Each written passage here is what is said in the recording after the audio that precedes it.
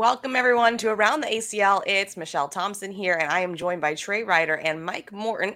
Anthony is on his vacation. Trey and I took ours last weekend, but now Anthony's off on his trip to somewhere in Mexico, I believe, with a large amount of people, like his whole family or something. I don't even know. We can't wait to hear about it when he gets back. Yeah, that's the story, right? He always gets all these family members at his house or on vacations. But anyways, we had exciting cornhole this weekend. We've got cornhole coming up this weekend. And I have to admit that I'm almost embarrassed to admit this, but I just found the ACL Cornhole TV app on my TV. So I've been watching it from my phone all this time. And I just found it like on Sunday. And I was like, what? This is life-changing. It is. It is life-changing. Because I like it because, when there are so many times I would do the same thing. I would pull it up on my phone and watch it. And I'm like, wait a second. Why don't I just – because then I'd want to use my phone for something else, right? And then I had to go away from it, whatever. But then I found it on my TV. I'm like, my wife doesn't watch TV. She doesn't watch TV. So I'm like, I'll just put it on in the background and do all this stuff, cook dinner, whatever. And so it's amazing. It's amazing. And I don't remember the name of the app. I don't know if you do, Trey. But the way I found it was I was actually searching for cornhole on my smart TV to record the broadcast. And then the app popped up, and I was like, wait, what? So I found it accidentally. So that's how you can find it if you're looking for it. My takeaway there is Trey doesn't have to fight his wife for the TV. That's amazing. Yeah, it's amazing. It is amazing. Although there's one downside is, how when you sit down and you're you want to watch a movie? Her answer is always no. Always no. She does not watch movies. She does not watch TV. She just not a At movie. least you know the answer going in. Yep, exactly. Oh man, we watched the I know it's not new anymore, but Rome wanted to watch the newest Ghostbusters. So that was not that good actually. But we do a lot of family movie nights. So that wouldn't really fly in my house. All right, let's go ahead and do a recap of the pro shootout that happened this last weekend in Mesa, Arizona. For men's single, first place Alex Rawls, second Jimmy Humans, and then Eric Davis and Moses Zazueta. And then I'll go women's singles, then we'll talk about it. Women's singles, Rosie Streaker took first, Sam Finley second, Kaylee Hunter third, and Megan Maupin. So two doubles teams going into that women's singles, taking the wins there. And Rosie with I wish I had the picture of the kick at the end when she won. Typical Rosie, like the cutest thing ever. But Trey, what are your thoughts on men and women's singles? Yeah, a couple things come to mind. First, Alex Rawls wins the weekend. We were talking, or I mentioned that I knew that Alex Rawls was going to be really good, but I just didn't know how he would handle the round limited format, right? Being a rookie pro, coming in, not having any experience with the round limited format in his first shootout, there was just a question mark for me. Well, he turned the question mark into an exclamation mark. I mean, he was just unbelievable. He was dominant, and really it was – I honestly think he was slated to win both singles and doubles. But after he won that singles, I kind of saw him and he was kind of behind the scenes in breaks, whatever. He was so jacked up. He's calling people. He's running around like he's just a maniac. He was so excited. I think it was just too hard for him to just refocus and get back to focusing on the fact that he had to then go out and try to win doubles. And I think that's ultimately why they lost. But Rawls was just so good. I think there's a legit right now, and I know the shootouts don't come into factor with how you vote for MVP, for Rookie of the Year and things of that nature. Right now, he's almost, in my mind, got that MVP in his hand. It's just about whether or not he can hold on to it. I'm sorry, not MVP, Rookie of the Year. He's got Rookie of the Year in his hand.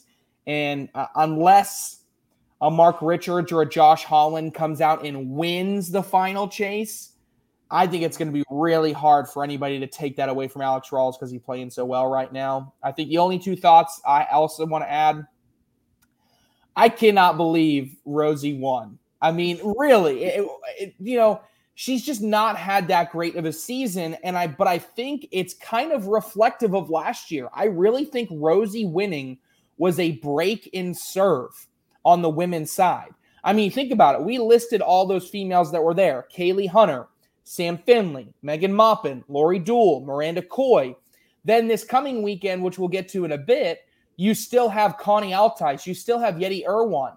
That's more than 8 women. And Rosie comes in and wins number 2, like Lori Jewell did last year. And I didn't even mention Cameron Belvin, who we'll talk about again in a little bit, who had an incredible open. But what I'm getting at is, by Rosie taking spot number 2, she has just layered on additional legitimate pressure on every other female in this division to try to win a shootout, because she was not slated to be the number 2 winner. But I'm so proud of her. I'm happy for her, because she went 0 for 5 last year on broadcasts, and she gets the first one she appears this year. I love that. And the last person I'll mention before I turn it over to Mike is just, I'm starting to see 2021 Eric Davis.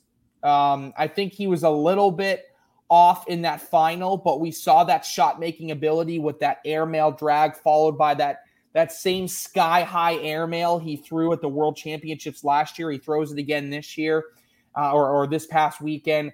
And we're starting to see that Eric Davis between the shootout last week and now in last weekend, and then the single shootout this weekend. He is starting to play like he played last year, which should make a lot of people worried heading into this fourth national year, as well as the World Championships. And all the credit has to go to Michelle for picking him at shootout number 1. If it weren't for that, he would not be playing at such a high level. Oh my goodness. Like, I can't even. I just love that kid so much. I talk to him quite often, actually. I was talking to him a lot throughout the day when he was playing, and I was like, just come on, Eric, you got this. Like, we got to make this happen.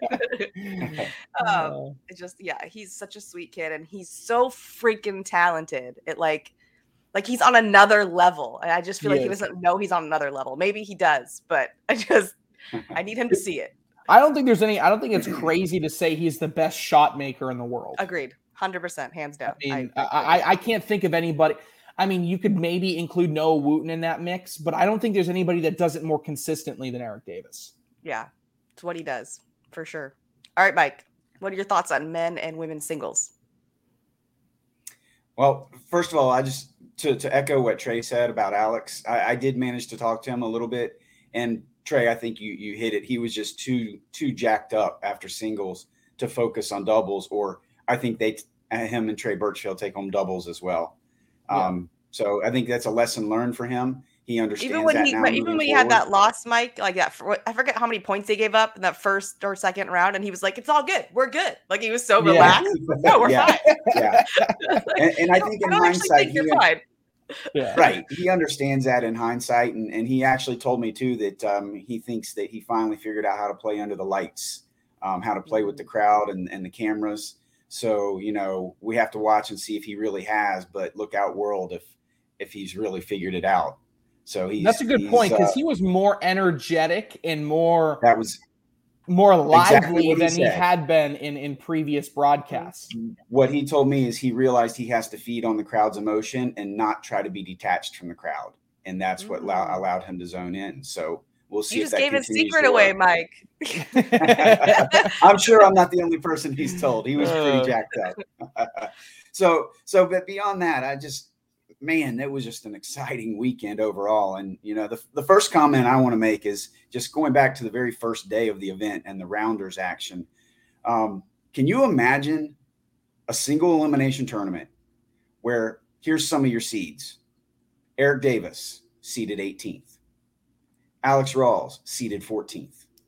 Matt Guy, 31st. Trey Birchfield, seeded 37th. Can you imagine going into a single elimination tournament with a field shaken up like that? It was crazy to observe and see the matchups as they happened. But those all happened because we only play a short number of games for the seeding. In this case, it was just 2 games, and all of those guys took a loss early. So it really shook the field up. So, but I have to focus on one game in particular. If y'all haven't heard about it or seen it or anything of such, you've got to figure that out. Moses Azueda and Caleb Batson. All right. Moses threw 40. Well, let me start with Caleb. Caleb threw 48 bags. He put 44 of the 48 in the hole. And he didn't score 44 of the 48. The other 4 he put on the board. All right. So he averaged an 11.33. Are you kidding me? And he lost. He lost. And not only did he lose, he didn't score. Zazueta, so crazy. Moses Zazueta shot an 11.67, 46 out of 48 bags in the hole. The other 2 were on the board. Absolutely mind-blowing. Moses Zazueta goes down. To me, he was one of the standouts of this tournament. Yes, Alex Rawls had a fantastic weekend, but Moses really stepped out and I think made a name for himself. One of my favorite moments was seeing him play on the broadcast and seeing all of the locals there, and not just locals, but seeing everybody cheering for him. So I thought that was a great story. Pretty much only him by itself. Yeah, it was definitely the crowd was in his favor. Yes, he was a crowd favorite for sure. Yeah, so, it was so funny. It was and I kind of felt bad for the women afterwards, but like in that semifinal broadcast, it was audible. Like when you had Jimmy Humans playing against Moses Zazueta, every time Jimmy would throw a bag, it was every time Moses would make a bag, the crowd would go bananas and everybody's going crazy. Yes. And then the next game when we had our women's semis, I believe it was Kaylee and Sam were up next. Like every bag was just, it was like, where did the crowd go? But they didn't, everybody was just that much behind, and you felt like a dramatic shift because everybody was just so behind Moses Zazueta. And he lived up to the underdog role, and he played it really, really, really well, which was cool. Yeah, outstanding. He did great, and hats off to Jimmy for handling the pressure of that situation with the crowd, not really rooting against him, but rooting for his opponent. I thought he handled it really well. And speaking of Jimmy, I do have to say last week, I mentioned that he went 0-5 or 0-4, 0-5, I think I said, in shootouts last season, or 0-4, I think I said. I just want to correct that. I left one of the shootouts out of my equations. I did not factor in Atlanta last year because it was outside and it rained, and I was trying to do apples to apples comparison heading into this weekend. Yeah. So anyway, I did not count the Atlanta shootout. Jimmy pointed out to me that he had a couple wins there. So, but he comes out this weekend and he goes 4-1, makes a deep run, finally loses to Alex in the finals, shows that he's capable of playing in shootouts. So good for Jimmy as well. Awesome. And then our doubles winners, we had Ryan Smith and Philip Lopez. So Mark Richards had a wedding he had to go to. So Philip Lopez had to find a new partner. I don't know what happened to Eric Anderson, but it was an interesting pair up and they end up winning it. And then Trey Birchfield, Alex Rawls, we talked about that match that Alex had to play right after his big win. And then Jamie Graham, Matt Guy, and Doug Zaft and Bill Hadley. So those are our doubles. Really, really quick, Trey, any thoughts you want to put out there for those ones? Well, I talked to Ryan Smith and Philip Lopez afterwards, and they said they didn't know what bag they were going to throw until the singles bracket got done. And Cool. They both met up and they decided, okay, what are we going to throw? Because we talked about that last week. We said, I have no idea what bag they're going to throw. Sure enough, they figured out. And when they were playing on the boards, I talked to them. They said, the boards out here are going to be slower. It's going to be harder for Philip to kind of get in a rhythm because he's not used to that, that warlock and throwing that consistently. So Ryan kept saying, just get to the broadcast court. Just get to the broadcast court and we're going to win this thing. And sure enough, they said as soon as they hit that broadcast court, Philip was unbeatable. And they got on there, they win the whole thing. So kudos to them. And then the only other thing is I like to keep in mind is, man, does it start playing in Matt Guy's head? Because he has now, I get he made it in doubles last year, but not making it in doubles or singles yet this season. I know It's just two, but the standards for Matt Guy for himself are higher than anybody can set for him individually.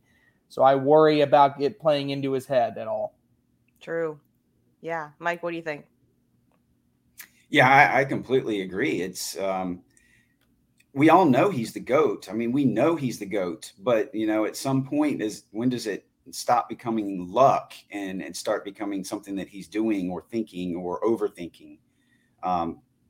My money still goes on him every week, right? He's got to be the hands-on favorite every week, as long as he's entered. But I think it is time to start thinking about, Why?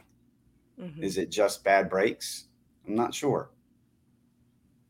I don't know if you could say it's bad break. I mean, he hasn't made a single shootout, right? And how many has he played?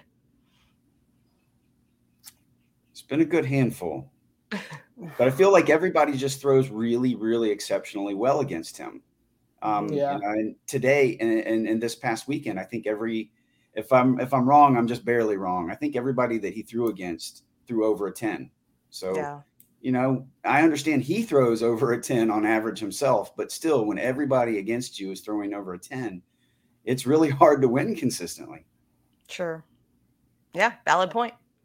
All right, we're going to switch over into Morton Corner, and then we'll come back to talk more about the Open this past weekend. So, Mike, what do you got for us?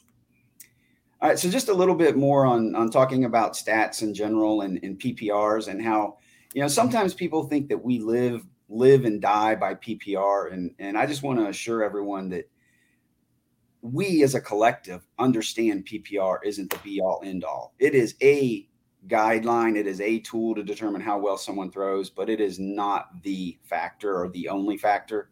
And I just want to throw out some examples of that. First of all, I think one of the reasons why is the talent level is getting so good that the leaders are all bunched up at the top very tightly, just very tightly.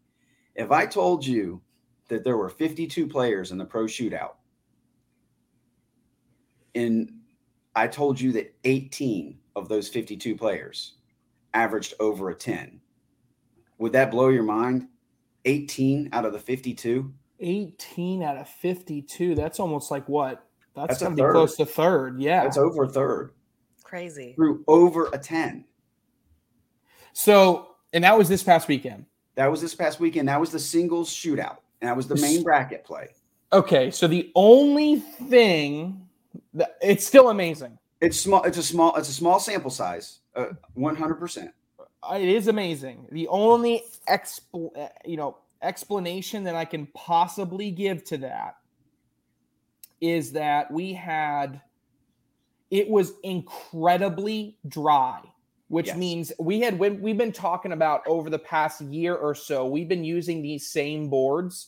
People have been saying the boards have progressively gotten slower and slower, kind of how they've been worn down over thousands and thousands of bags being thrown on them. But then we took those same boards and we put them in the absolute most dry climate that we could. And everybody was saying they were playing like ice, absolute ice. And so I do think they slowed down later, but you are right. When we first began on Friday, the boards were very fast. Yes. And so because of that, after having them kind of outside in the dry heat and then putting them into the cool climate, it took 2-3 days for them to adjust to the climate control within the building to slow down back a little bit. But I certainly think because it makes a little sense to me, and I would expect the same thing in Las Vegas. I expect the boards to be ice in Las Vegas. So looking at those 18 players, this is just frustrating if you're one of these players. Of those 18 players, there were 7 players that went 0-1 while shooting over a 10 PPR. I have a question though. Do you think that part of that being able to shoot so well in the shootouts? You're talking about just the shootouts, right? Yeah, I'm just looking at the shootout main bracket for singles. I mean, you guys are talking about some of the logistics, but I always think about humans. Like, do you think part of it is like I only have to throw this many bags theoretically, right? 12 rounds, 10 rounds. I do think that comes at least partially into play. At least partially, it's a question of how much it comes into play. I even theorized that that's why Matthew throws better, is because I feel like I can observe him concentrating for the whole game and not having that mid-game let up when you're playing to 21. When you're playing, 18 frames, you tend to have a let up somewhere in the middle. Right. And the idea is, I think 100%. This Michelle brings up psychology. I know. No way. I can't help it. Yeah. You can literally walk up to someone and say, here you go. You're throwing 48 bags this game. Mm-hmm. That's all you're doing. You're throwing 48 bags. You're throwing a deck around +2. Yeah. Right. And so that's all that matters is throwing 48 bags. Whereas when you go up to Matt Guy, you don't know, am I going to have to grind against him for 50 rounds, 30 frames, average of 10.5, Right. Now I only have to average a 10.5 over 12 frames. Psh, That's what I'm wondering. I'm wondering how much that makes them feel confident going in, like, and kind of eliminates any fear of like, oh, I'm playing this person. Like, doesn't matter. I got to get this many bags in over 10 rounds. And then, Mr. Analyst Bernie Neighbors last night on ACL Live brought up a good point. He said, okay, take someone like, we were actually specifically talking about this coming weekend with Brandon Jones and Ryan Windsor. They're playing as a team, right? Now even do it in extreme and do it with doubles. Now you're throwing in a 12-round game, you're throwing 24 bags, okay? Yeah. In a game, Brandon Jones may go through peaks of throwing an 11 and valleys of throwing a 6. Right. But if you take a round limited game and chunk that into games, you may only get the 11.0 version of Brandon Jones by chunking him and only getting him those 6 rounds of play that he needs to. So I've actually heard the players before they start a game say, "Hey, you put your 24 in, I'll put my 24 in." Exactly. Different mindset. It is a different mindset, and because of that, I think that's why I really like the shootouts, because it gives you an opportunity to get a Moses Asueda. I really don't think we'll see Moses Asueda on a Final Four of pro singles at a national level.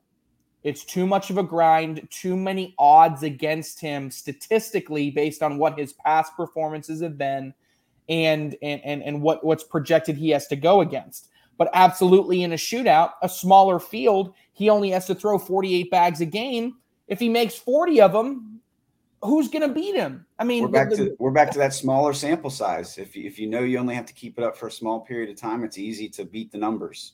Yeah. So speaking of the numbers, back to something I mentioned earlier, because of that, the leading PPR scorer in that bracket was Caleb Batson at 11.33, going 0-1. Oh no! Just what an anomaly! How and lead the bracket and go 0-1. Right, absolutely. And then to drive home the point that we understand PPR is important. It's not the be all end all. Just really quickly, the 4 brackets. In bracket A, the winner of the bracket was Justin Burton Jr., who I'm sure we'll talk about, 4th in PPR.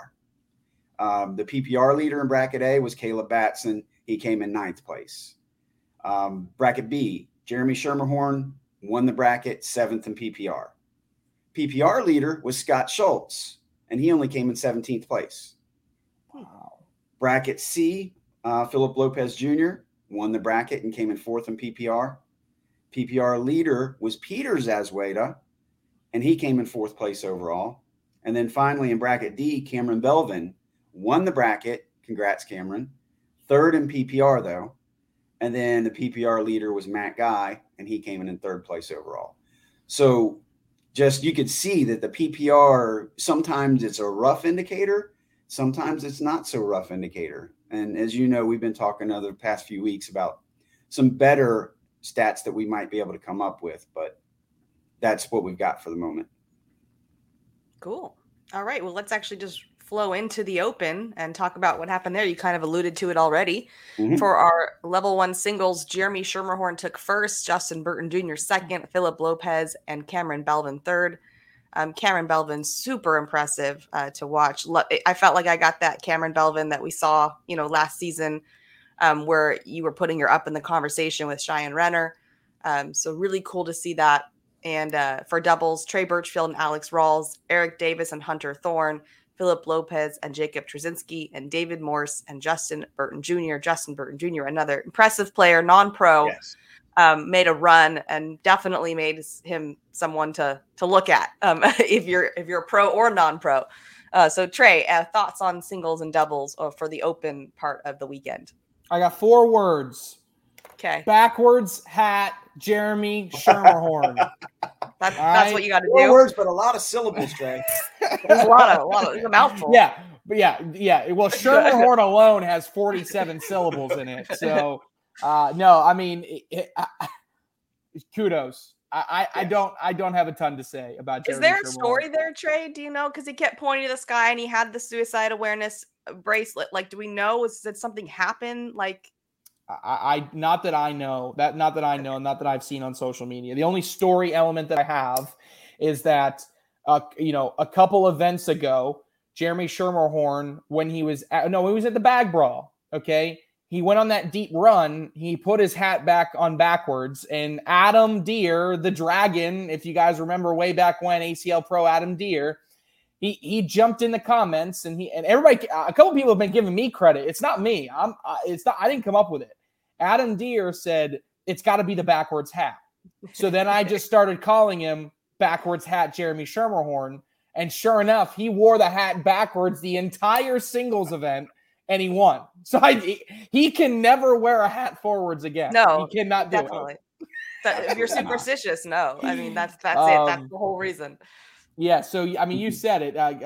Cameron Belvin was probably the number 2 story, I would say, there for her bouncing back. And, I kept watching her through the bracket because I had left already. And I was like, what is she doing? And then she beats Matt Guy. I'm like, this is the Cameron Belvin I've been waiting for. She was consistent. She was down the center. She looked comfortable. And the only thing I can think of is, again, she does like faster boards. I mean, if that played a factor. Now, by that point, they had slowed down a little bit, so maybe they were at that sweet spot speed that she really liked. They had slowed down by then. They definitely had slowed down a little bit by then. And so, I was excited for her. You mentioned Justin Burton Jr. I really thought he was, he has emerged as a top prospect for next season. I'll have to check his age. He's above 18, maybe. I don't know. We'll have to look, and I want to check his age and make sure. But, he's certainly a top prospect for next season as an ACL pro. So everybody's eyes will be on Burton. Philip Lopez just keeps doing Philip Lopez things, right? I think we need to stop calling him a top number 2, right? Because he got overshadowed at the beginning of the year by Mark Richards. I think it's absolutely unfair. Yep. If Philip Lopez is a number 2, then right now Trey Birchfield's a number 2. Right. They're co-number 1s. Right. I mean, there's no reason for me to look at that in any other way. And then the only other one I'll kind of throw a shout out to is Hunter Thorne. He continues to just have this incredible emergence into becoming a top level player and into being elite level talent.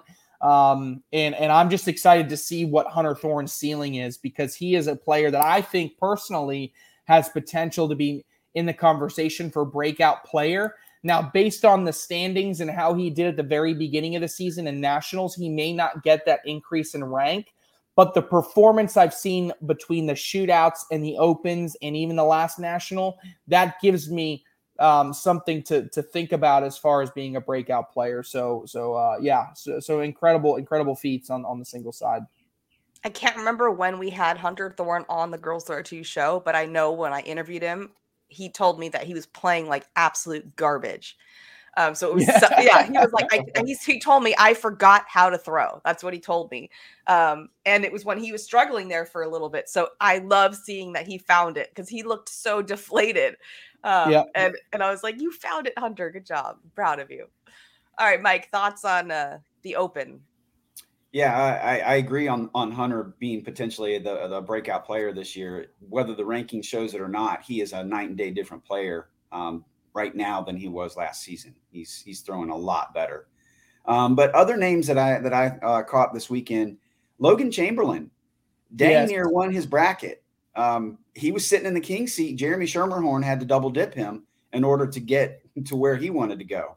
So Logan Chamberlain stood out. And then if you caught it, he was also in the finals of the advanced blind draw, and he got double dipped there as well. He was paired up with Chris Roybal, and they were double dipped by Nick Williams and Jacob Trzynski. So, you don't like to be double dipped, but at an event like that, to make it to second place twice, be sitting in the king seat, is quite an accomplishment. So hats off to Logan.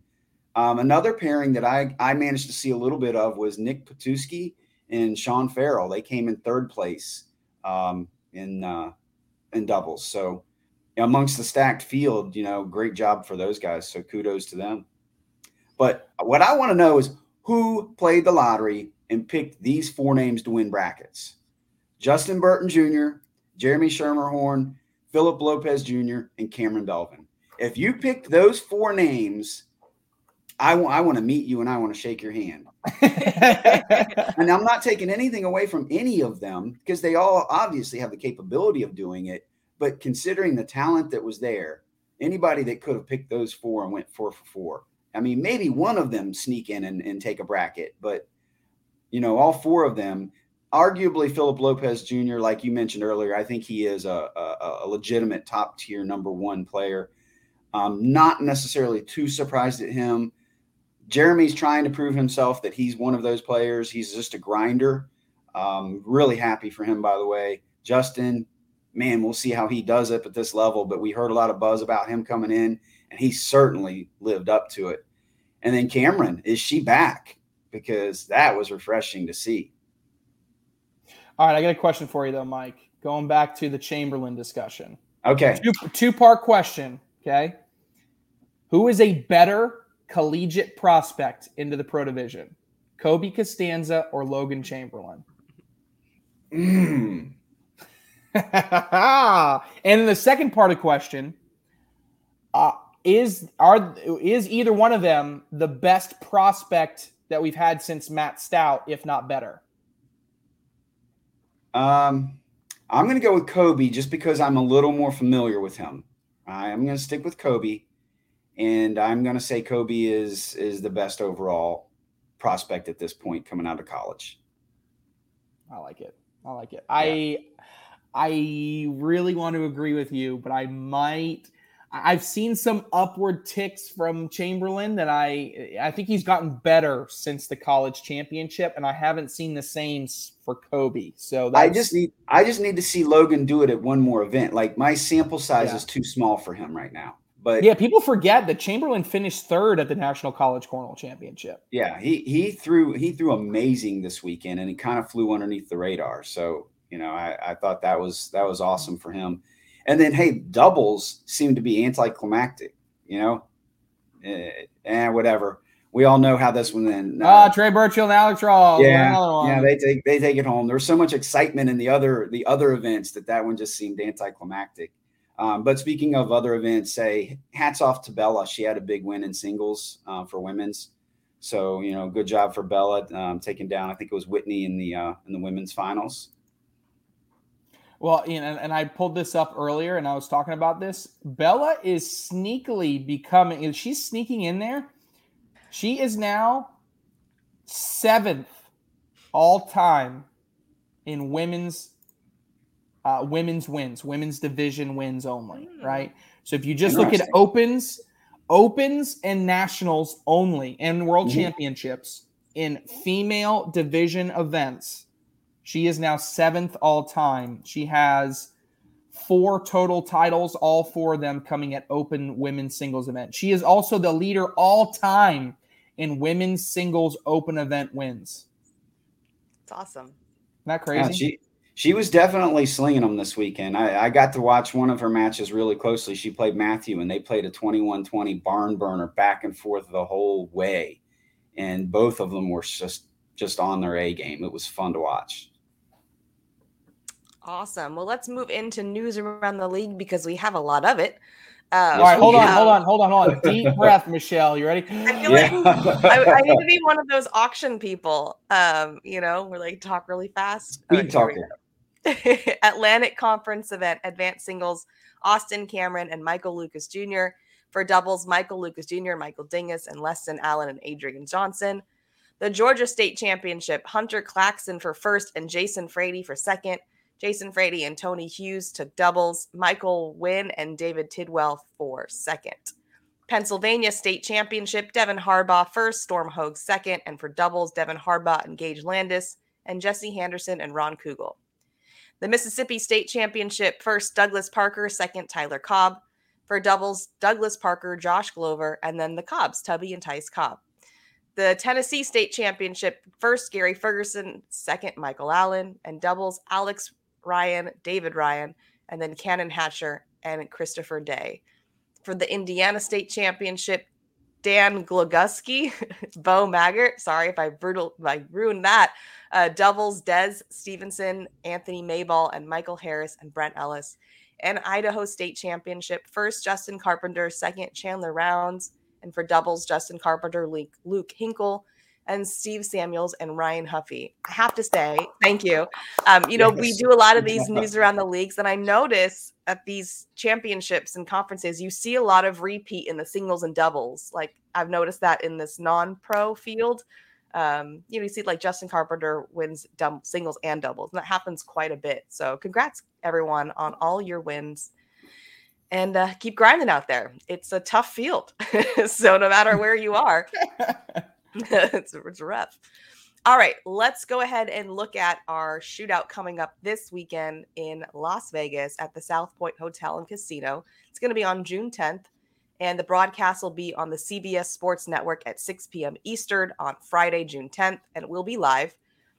So, Trey, give me your thoughts on singles. Yeah, so really just kind of looking, it's almost kind of a repeat of this weekend as far as who I'm kind of watching and paying attention to, with kind of a little bit of variation in other people that I'm looking for. I mean, obviously, the Matt Guy story is still prevalent, right? Is Matt Guy going to find a way to win one of these things, right? Is he going to do that? But I'm also looking at, a couple other people that haven't played yet in a shootout. Someone like a Yeti Irwan, right? Yeti Irwan is the number 3 ranked female in the country at the moment, completely flying under the radar with that ranking. The problem is the number 2 ranked player, Connie Altice, is also going to be in attendance. So when we look at someone to follow in the footsteps after Cheyenne Renner and now after Rosie Streaker, Altice and Irwan for me stick out as those could possibly make a splash and go on a really big run. I'm also looking at Josh Holland. Okay, I said this on last night on ACL Live. Josh Holland, to me, unfortunately seems like the type of player that if he goes down 4 points in round number 4, he's going to get so frustrated and give up, and he's not going to do well at these shootouts. Josh Holland has the ability, alongside Derek Holland, to win both singles, and he has sweep ability. He has the ability to sweep both events, but he's got to focus, and I'm worried. I'm worried about Holland in that manner. So I'm certainly paying attention to him. And then, I got to be on the lookout for Jeremy Schermerhorn, right? I joked about it in the last episode of Around the ACL on the double side. I said, it wouldn't surprise me if Jeremy Schermerhorn and Derek Singleton go 0-1 in the shootout in Mesa and they win the Open. I was somewhat right. They did go 0-1 in the shootout, and Schermerhorn did win the Open in singles, right? But they're kind of like that Holland type mentality of they like the idea of being able to come back if they fall back a little bit, right? And it's almost if they lean into that a little bit too much. So I just want to see if Schermerhorn can continue that, and if the backwards hat is still working. If he's got the hat on backwards, are we seeing a big run? And then the last team, we're going to get to see the counterpoint to Ryan Smith and Philip Lopez. Mark Richards and Eric Anderson are playing together, okay? So can they live up to their partner's success this past weekend at the shootout? So I think what bags are they throwing? And what bags are they throwing? Because that's going to be the thing. And then the last thing, actually, one more thing. Who will Vegas get, right? Who's going to get got by Las Vegas? That's that. Now, the good news is it is Friday. So the shootout is Friday. So we might not see who gets Vegas or Vegas gets until Saturday or Sunday. But by then, the shootout's over. So that's what I'm looking for. Yeah, they should be able to hold off for, a day. for 12 hours. For 12 hours. You can do it, people. I promise. All right, Mike, what are your thoughts on the shootout coming up in Vegas? Trey stole what I had written down in bold letters here, and it simply says, who can block out the distractions of Vegas? Yeah. Yeah. I mean, we see it every year. Somebody gets, like Trey said, gets gotten by Vegas, and they don't play their A game simply because of their location. It's a little farther up the strip, though, right? It's not like right in the heart of it. No, it is the South Point, which is the very bottom, very south of the strip. But Yeah, I know what Mike's about to say. People are going to find their way. Yes, I promise you, if we're within an hour of the strip, it's going to get somebody. It's a valid point. Yeah. So Trey really hit on a lot of the points that I had. Focusing mostly here on the doubles, there are some interesting matchups that I saw. We've got McGuffin and Dennis. I am really interested to see Jimmy McGuffin and Damon Dennis together. Again, remember they played in Fort Worth and they didn't play well. They played. Yeah, I didn't get to see that. And by the way, I'm in Vegas. I'm so excited about it. I'm already here. I'm waiting for this thing to start. But no, I want to see them with my own eyes. I think that's an exciting team to watch. I had written down that Richards and Anderson was extremely intriguing. How weird would it be if they qualify and, they play the partner swap, and that just could be really weird. The Hollands, is it just me? Do I feel like they're the best, quietest team out there? Like, I don't feel like we've heard anything from them in forever, but yet when I look at my list of favorites, they're always at the top of my list of favorites. So, is this the event where they make a loud statement, come to Sin City and make a boisterous statement? But overall, my three favorites in the shootout: Graham and Guy, Ruben Powers, and Rawls and Birchfield. Yeah. And the nice thing about Alex Rawls and Trey Birchfield is Rawls won't have that. No. For lack of a better word, distraction, I guess, of having the success of singles. So he's literally just going there to see if they can qualify. Nor should he have the distraction of Vegas. He's not 21. That's true. Right. Honestly, when you look at the under 21s, they almost have the advantage because they definitely can't. have the advantage. They literally can't get Correct. Distracted by Vegas. Yep. Yeah, like if you did one in Cabo where you can drink at 18, things start to change, right? Yeah. Hey, Michelle, are you trying to tell us? Lobbying? Are you trying to sway us here? They love it over there. You should have seen them when we showed them the bags in Cabo. The people were like, "What is this?" They were so fascinated by our cornhole bags. So I'm telling you, we're coming for you, Cabo. I'll be the first on the list. They're interested. Michelle's going to sign up to do some commentary at that one. I can promise you. Oh, yeah, I'll be there. Absolutely. All right, let's talk about the Open coming up as well. Right after the shootout, June 11th and 12th. What are your thoughts on singles and doubles there, Trey? Yeah, this one, I talked about this with Bernie. For me, I like to almost look at prospects when we're talking about in the summer now. Every single Open is going to be just lined up with pros, right? At the beginning of the year, I kind of talked about, I like to highlight which pros were going. It seems like all the top names are going to a lot of these because they overlap shootouts, so they're getting a 2-for-1 there. So looking at prospects, your boys, okay, Michelle, Yay. Vincent Frisch and Adrian Brunson teaming up to play together, right? Who are they going to send home? They're going to send somebody home that doesn't want to go home. They're going to beat somebody in that Open event.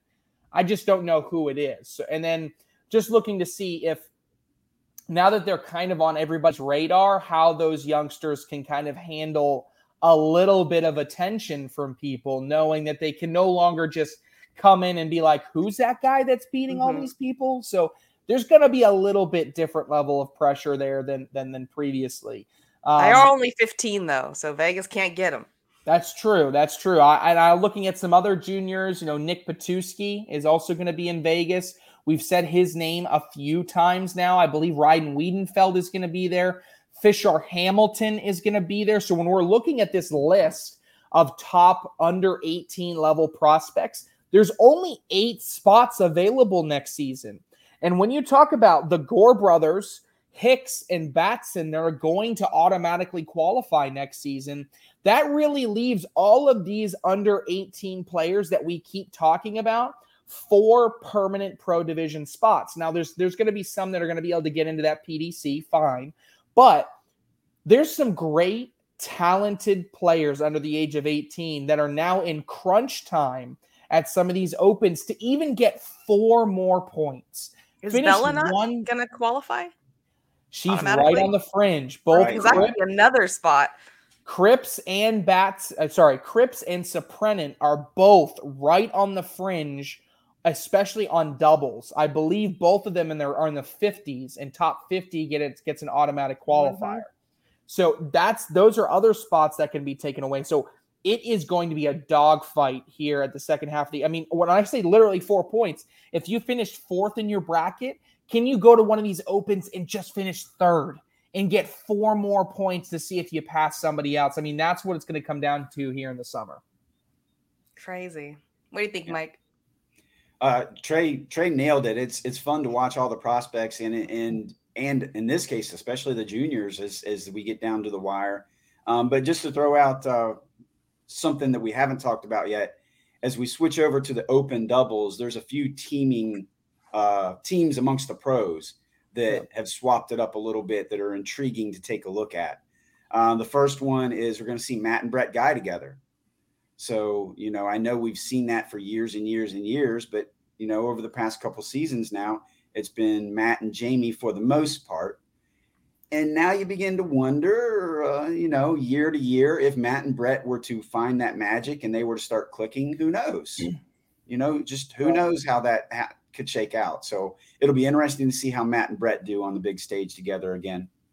Again, I want to see McGuffin and Dennis together. I'm intrigued by that pairing. And then the third one that I thought was interesting that swapped it up a little bit was Tony Smith and Eric Davis. I think that team right there. That's a fun team to watch, is it not? Yes. You could walk around and get your money's worth just by watching those guys, following them throughout the tournament. So those are my teams to watch. I'm so excited for that team. I couldn't be more excited for that team. Right, yeah. Michelle is going to be on Eric Davis and Tony Smith's Facebook page, just refreshing the feed, waiting to see if they can get a live feed pulled up there. I mean, she's absolutely. I don't even care what's happening anywhere else. I'm just following them around. I wish I was there to physically follow them around. All right, let's move into our hot takes. Trey, do you have a hot take? I do. And this on paper doesn't seem very hot, but I think it is based on if you ask people. I'm going to take the winner of the women's singles shootout this weekend to be Yeti Irwan. She has really played at a high level this season, but when you look, if I told everybody to look at that list of the lineup of the roster for this weekend and rank your top females, there would be more people that put Yeti Irwan further down the list. Right? She made it to a final last year in Atlanta against Sarah Cassidy. She's been on the fringe before. She's got consistency, and she's having her best year yet.